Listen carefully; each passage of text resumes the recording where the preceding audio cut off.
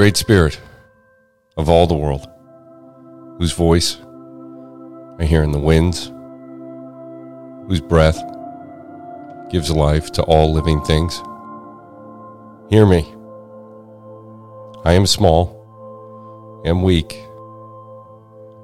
I need your strength and wisdom. Let me walk in beauty and make my eyes ever behold the setting sun. Make my hands respect the things you have made. Make my ears sharp to hear your voice. Make me wise so I may understand the things you have taught your people.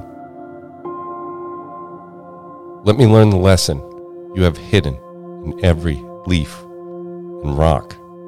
I seek strength, not to be greater than my brothers and sisters, but to fight my greatest enemy, myself.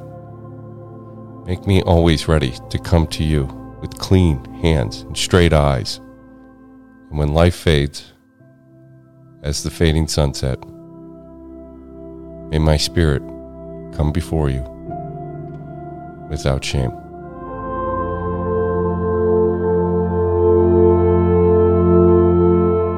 Thanks for starting your day with hammock readings, and we look forward to seeing you again tomorrow.